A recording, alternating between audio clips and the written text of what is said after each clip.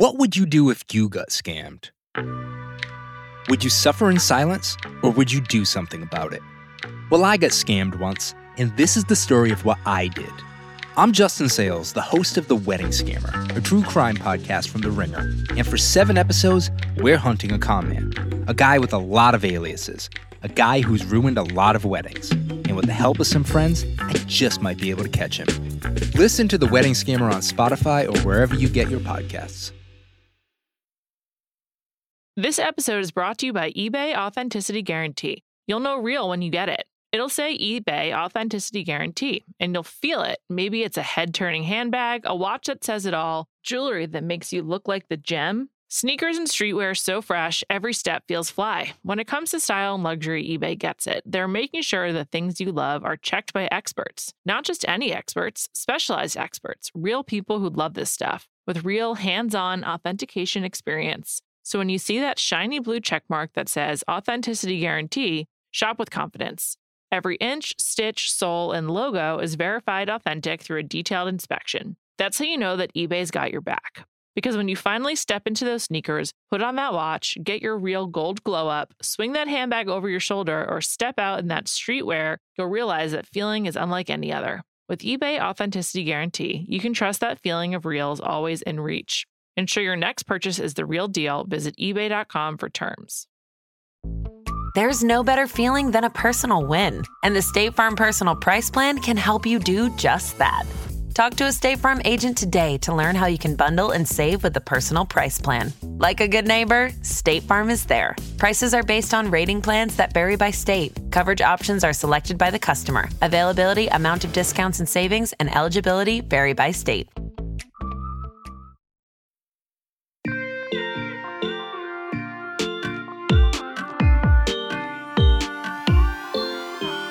Welcome to Rare Dish. I'm Juliette Littman, and I'm here with Amanda Dobbins. But this is not jam session. It's kind of jam session adjacent because it's a shared passion, but we are here to discuss a guilty pleasure, and that is season 2 of The Gilded Age. Amanda, are you wearing your finest hat for this podcast? I'm not. I will be very honest. I'm wearing workout clothes, but I did note a rosette, like a almost like a peony, you know, that Louisa Jacobson. Louisa Jacobson, Marion Brooke. Thank you so much. Names, I'm just going to let you know right now, are going to be a real issue on this podcast. We'll work through it. I admired the peony that she had pinned to her dress at the Easter service, and I have been experimenting with floral pin adornments in my own life. So if you would like me, it's just the one, but if you'd like me to go to the next room and put it on, it's just a pin, so I could put it out on my workout top. I'm gonna imagine you wearing it as we record this podcast. It's a nice pop of color. Yes, it is. It's lovely. It's it's interesting. Side note: I'm wearing a necklace I got for my bat mitzvah today. Oh, wow! That I haven't worn in approximately 20 years. But I was like, you know what? I think I'm gonna make back in my life is Elsa Peretti's heart collection for Tiffany's. So I vividly remember that heart collection. Also, I am told that silver jewelry is like making the comeback after several years of the gold. Yeah, so that's exciting. Let's get back to The Gilded Age. Season 2 returned this past Sunday. Mm-hmm. I had no idea until you let me know. From Mondays to Sundays. You can watch it on HBO or HBO Max or Max, the HBO portal of it. If you don't remember, it is a television show starring just an immaculate cast of Tony Award winners, written by Julian Fellowes, who is a novelist, but most famous for being the writer and creator of Downton Abbey. It is set in the 1880s of New York, and there's a few families that sort of the show revolves around. One of them is based on the Vanderbilts. One of them is like stand-in for old Dutch family that's been in New York for a long time. And it's a fabulous show. It is just incredibly fun. Is it? Because here's the thing. I've seen every single episode. And the way that I was going to describe it before you gave like the responsible, like scene setting, character setting version was, it's like Downton Abbey, but American and not funny. And I do feel that each of those things are true. Do you feel what I said is also true? That it's phenomenal, Well, it's phenomenally fun. I have a good time watching it. I don't know whether that's the same as fun. And that might be part of the reason that this, though it was promoted to Sunday Night Television, is on a subsection of this podcast feed called Guilty Pleasure. Great point. We're here to dig into that. So I laugh, but I'm not sure I'm supposed to laugh. Do you laugh while watching this show? No, but that's only because I'm looking at my phone. Okay. So your T-stop is high. Yeah. My T-stop is high. And I actually did make a list of things that I looked at while watching The Gilded Age, which I feel like I was going to pitch as a recurring guilty pleasure segment, because that sort of is the definition, right? It doesn't need your full attention, so you can pursue other things. But that means that the attention that I would give to engaging in the dialogue enough to laugh, or to laugh at the awkwardness of the situation, or something that doesn't land, is instead focused on my phone, which is not the best way to watch. Why don't you tell me some things that you laughed at? Well, Cynthia Nixon. Let's talk about her. Yes, I forgot to mention Cynthia Nixon, who is also on another HBO Max show. And just like that, you may know her from playing Miranda on that show, as well as Sex and the City. She is like a spinster aunt on this show. Right. And she's supposed to be like warm and kind, and she acts very dopey, but she actually knows what's going on. Her tragedy is that she's like forever single, and now she's, late middle age, I would say. Everything that has to do with Cynthia Nixon, I just find to be absolutely comical, because her character is like the batty old aunt, but it's Cynthia Nixon. Like, how can Cynthia Nixon be batty? Right. It works. It works in that it's a TV show that's on air that we watched and like talked about. She is doing batty old like spinster aunt, like she is in like a theater camp or like theater exercise, like it is really, you can see her dialing it down and doing an imitation of a meek person. Yeah. Which is funny.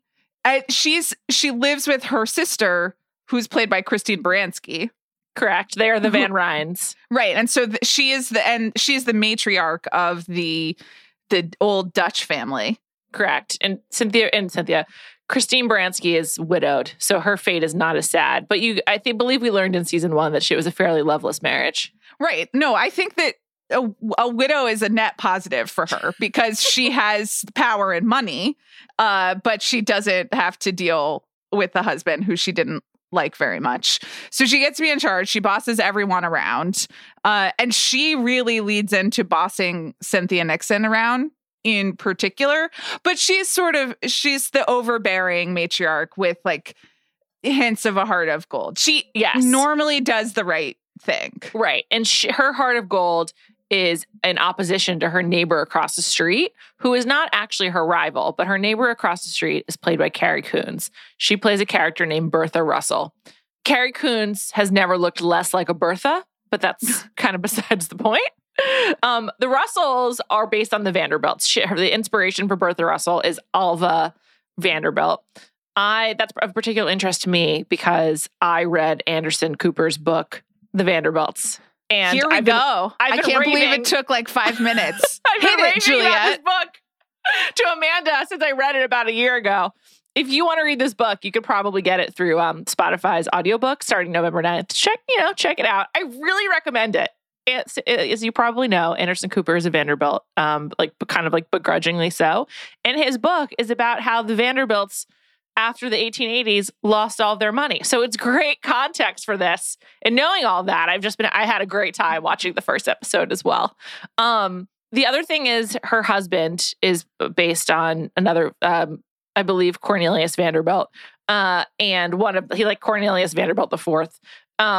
He's played by another beloved Broadway actor, Morgan Spector. It's just, there's an inside joke constantly happening with this television show, or maybe I'm projecting an inside joke, but it has Christine Baranski, Cynthia Nixon, Kelly O'Hara, Audra McDonald, Carrie Coon, Morgan Spector, Nathan Lane. All of these people would be immediate frontrunners for a Tony if this was a Broadway play. And so it's the fact that also season 2 is now about like the opera and sort of like it's like a drama of manners about who gets to go to what opera is just like feels like such inside baseball for this specific cast. It's hard to believe this is like a very expensive show. Maybe that's why I'm laughing, because I just giggle along with the whole conceit. So is it an expensive show is another question that I'd like to ask. Okay. A lot of money spent on costumes. Yes, the costumes are amazing, and you can see that they are expensive. And this also, I'm not a fashion historian by any stretch of the imagination, but I feel like from Marie Antoinette basically up until this point is the most involved, like most stuff you can put on a dress at once, right? Yes. Like that's like, I'm sure that's what it says at the Costume Institute at the Met. So everyone is just, it's a lot of layers, a lot of adornments, a lot of stuff on the dresses. And they really pay attention to all of the dresses. I believe that they do also film somewhat on location in and around, like in upstate New York, where there are some like older houses that are, if not period, that look old basically and fancy. And even a little bit in Newport. Right. Which is where the Russells and the Astors summer/weekend. Forgot to mention Donna Murphy is also in this playing the Astor. Two center stage yes! alums are featured in like prominent recurring roles on this show, which is another way that you know that it is a like deep New York theater production. Anyway. The other one is Deborah Monk, who plays the really mean teacher. Yeah. The really mean mother in Center Stage. Love her. Donna Murphy literally plays Caroline Astor, and they just call her Caroline Astor. They're not even trying to make it up. She's just an Astor. So in some ways, like the center stage typecasting, like, remains however many years later. Okay. But anyway, it's filmed somewhat on location. I mean, I think it is at times. But there's just like a tremendous amount of CGI. Tremendous amount. Just like a tremendous amount. And that's because it is supposed to be set in New York City, and it is about the inner workings, and in a lot of ways, like the expansion of New York City in the late 19th century. And so they need New York to look old-timey, and obviously, like, it doesn't right now. And so, and they don't have the budget to like shut down entire blocks of New York for months at a time to 18 Idiot. So a lot of things look animated, and I have a hard time with that. So I think one scene you're probably thinking of is the first scene of the season 2 premiere, which is literally a parade. It's like every Upper East Sider walking to church because it's Easter.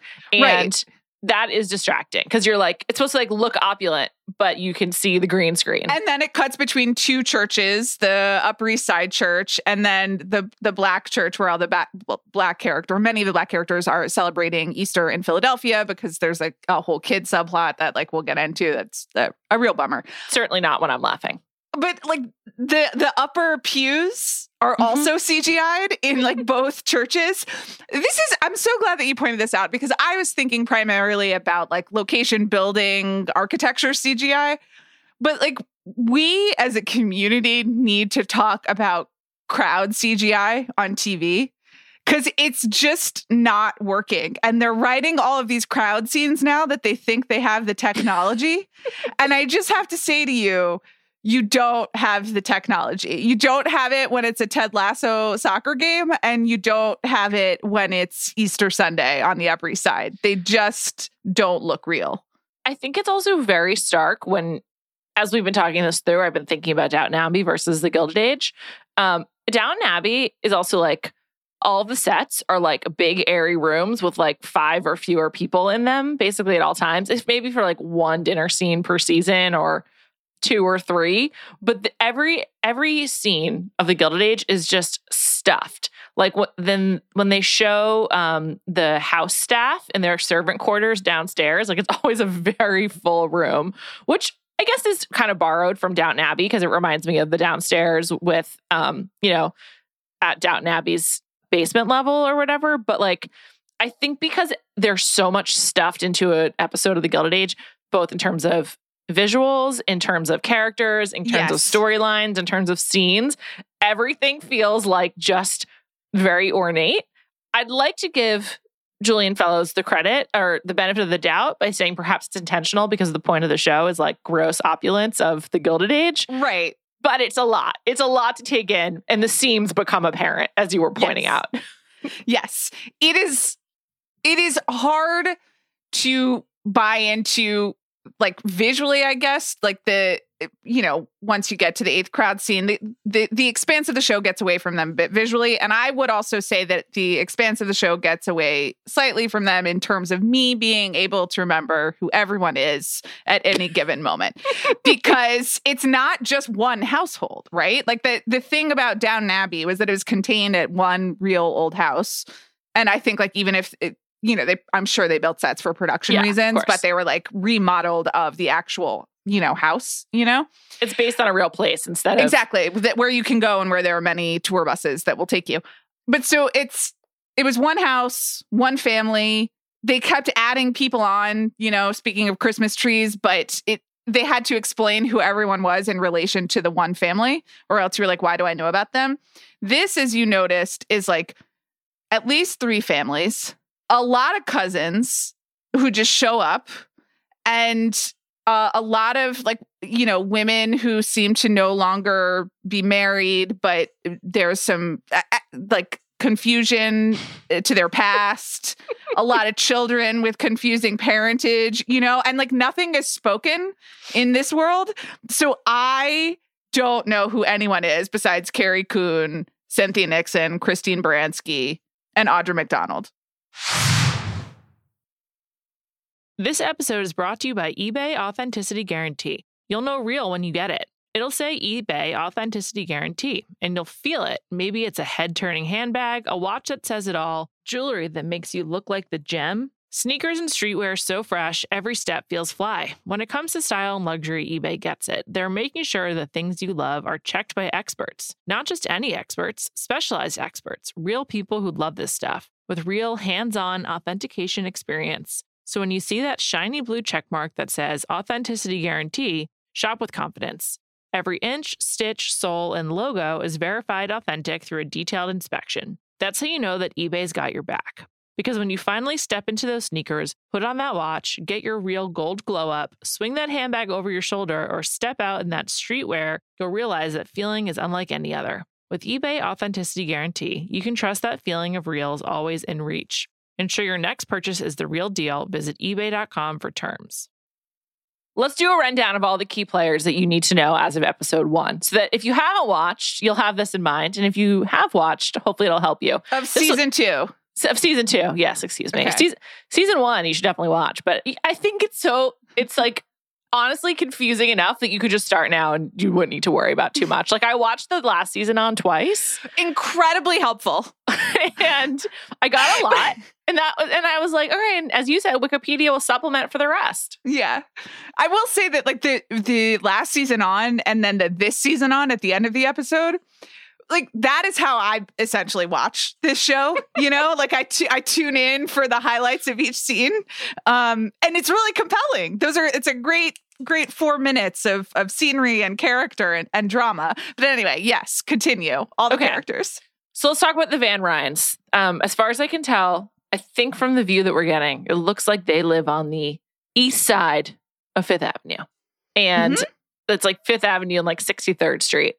The Van Ryns are Cynthia Nixon and Christine Baranski, who are sisters, as we mentioned. Their names are Agnes and Ada. And their main storyline this season will be that Christine Baranski's nephew, cousin, is a new character named Dashiell, and he's arrived. It turns out that he's a widow. He's a 14-year-old daughter. And it turns out that Louisa Jacobson, who plays their niece/cousin Marion Brooke, is secretly teaching painting to cousin Dashiell's daughter on Thursdays. And this is very scandalous because she should not be working. Meanwhile, Louisa Jacobson, Marion Brooke, has essentially been jilted by her fiance from last season, and therefore in need of a man. And good news, she's not related by blood to this guy Dashiell, which was pointed out a minimum of 3 times in episode 1, season 2. In really awkward small talk at opera parties. Exactly. Normal stuff. Meanwhile, one other really important part about the Van Ryns is that Christine Baranski's son is named Oscar. That's Agnes's son, and he is secretly gay, and he's looking to marry so that he can have like a cover while seeing. He has a man he's seeing secretly. They'd like to continue, but he needs a wife so that he can do so. Which brings us to their neighbors across the street, the Russells, who we mentioned, who are based on the Vanderbilts, and that is Carrie Coons and Morgan's whose last name I can never remember, even though I have it right in front of me, Morgan Spector. Amanda, do you remember like what happened to Morgan Spector's train business last season? There was like a train crash and some other like issues. I think there was just some negligence on his part that like might haunt them. Yes, the train derailed, and then a former employee said that he was instructed to use subpar hubcaps or something. I don't know. Do they have hubcaps on trains? You get what I'm saying.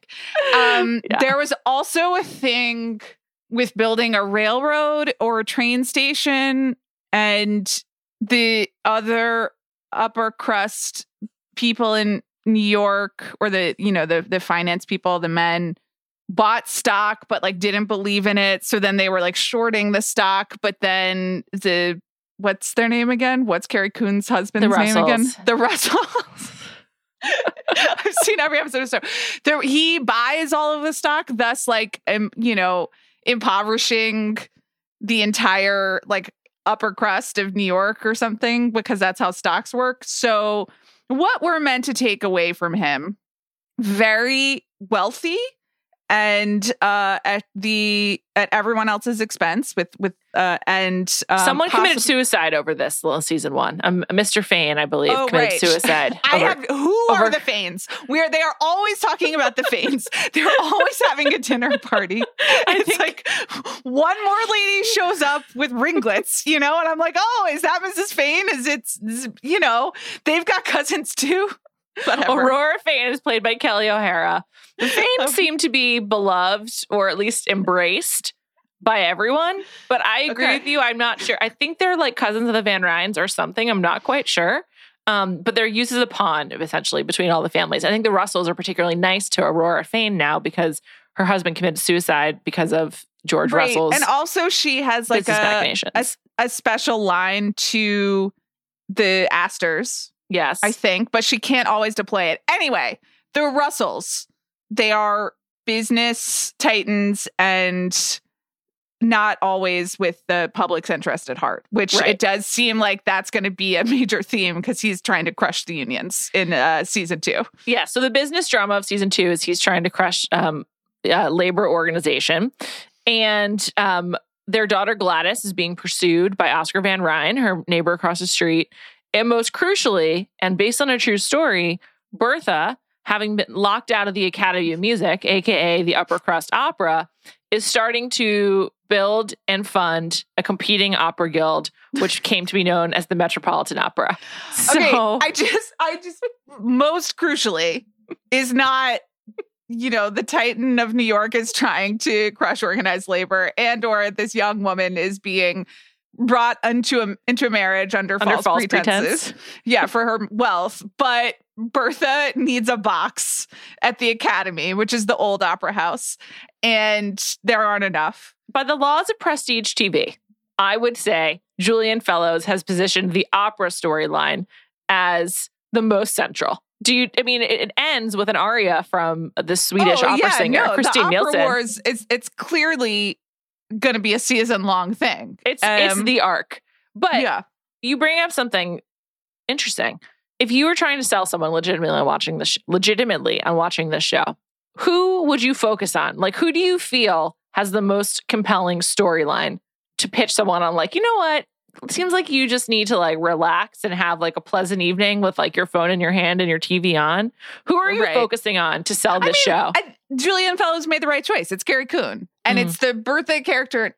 Like, her presence is very convincing, great actor, and she's so good. She's so good. And so she makes like the conniving and even the pretext of the whole show, which is like outsider wants into gilded society, which is so silly.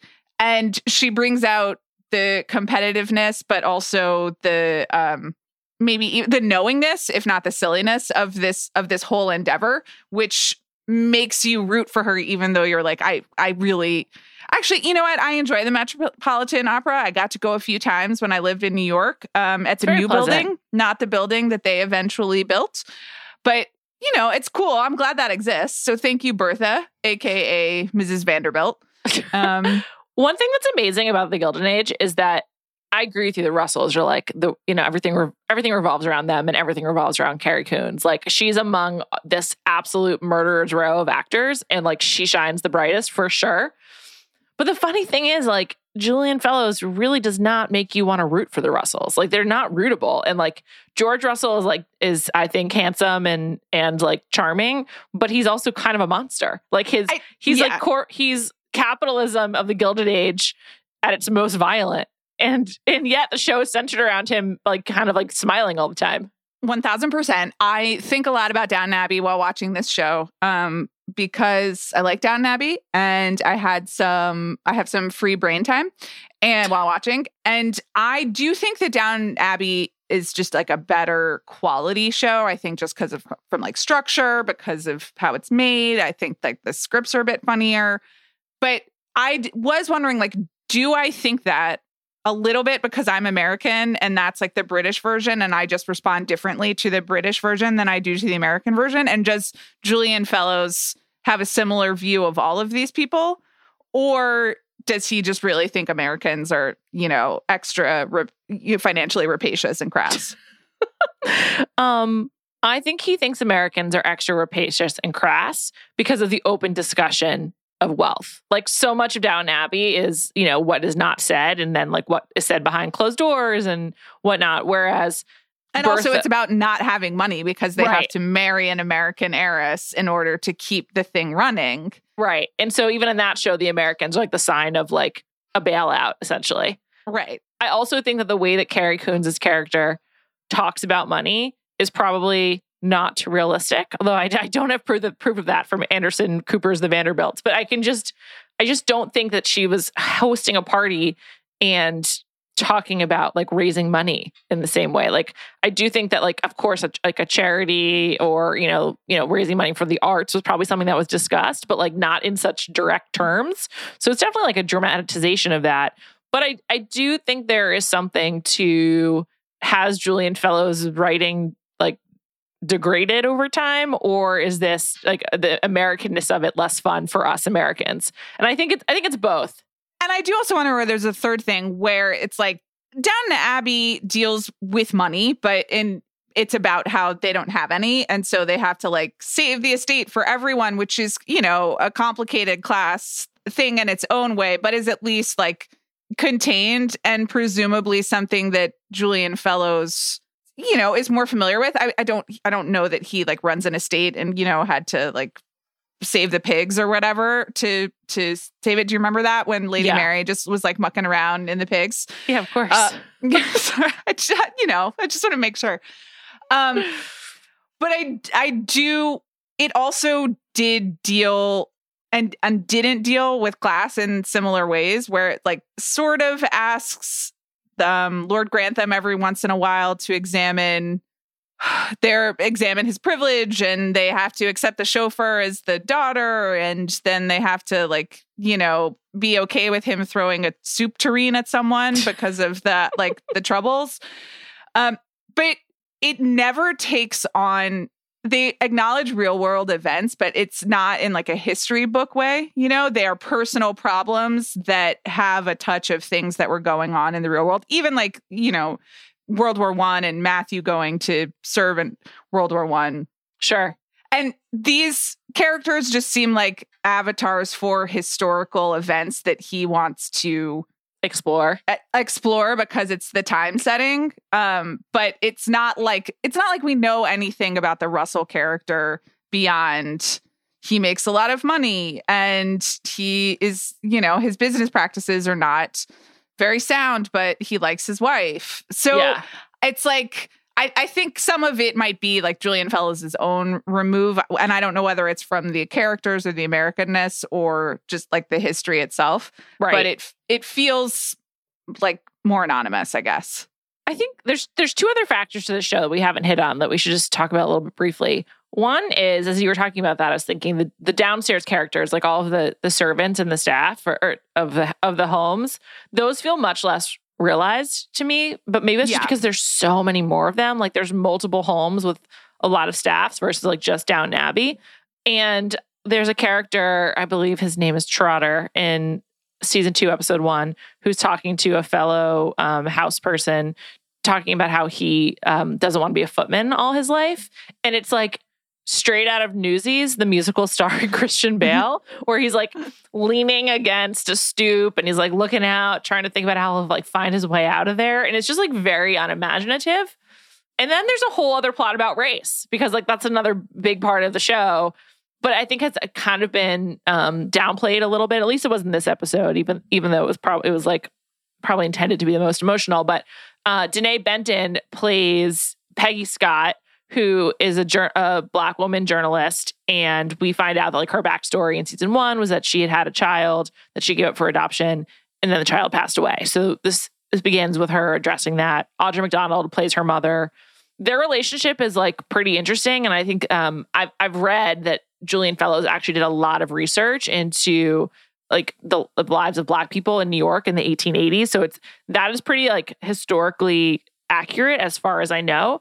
But I think the fact that like we didn't even mention either Peggy's storyline, we've barely talked about Marion. It just like speaks to the fact there's so much going on. Much going on. You don't know where to look. And especially, and they explore the race element a little bit in season 1, and Peggy is employed at the Van Ryn household and ultimately leaves because of the racism of one of the below stairs people, Mrs. Armstrong, who is Maureen's mom from Center Stage. Yeah. But so as a result of that, she leaves the Van Ryn household and goes home.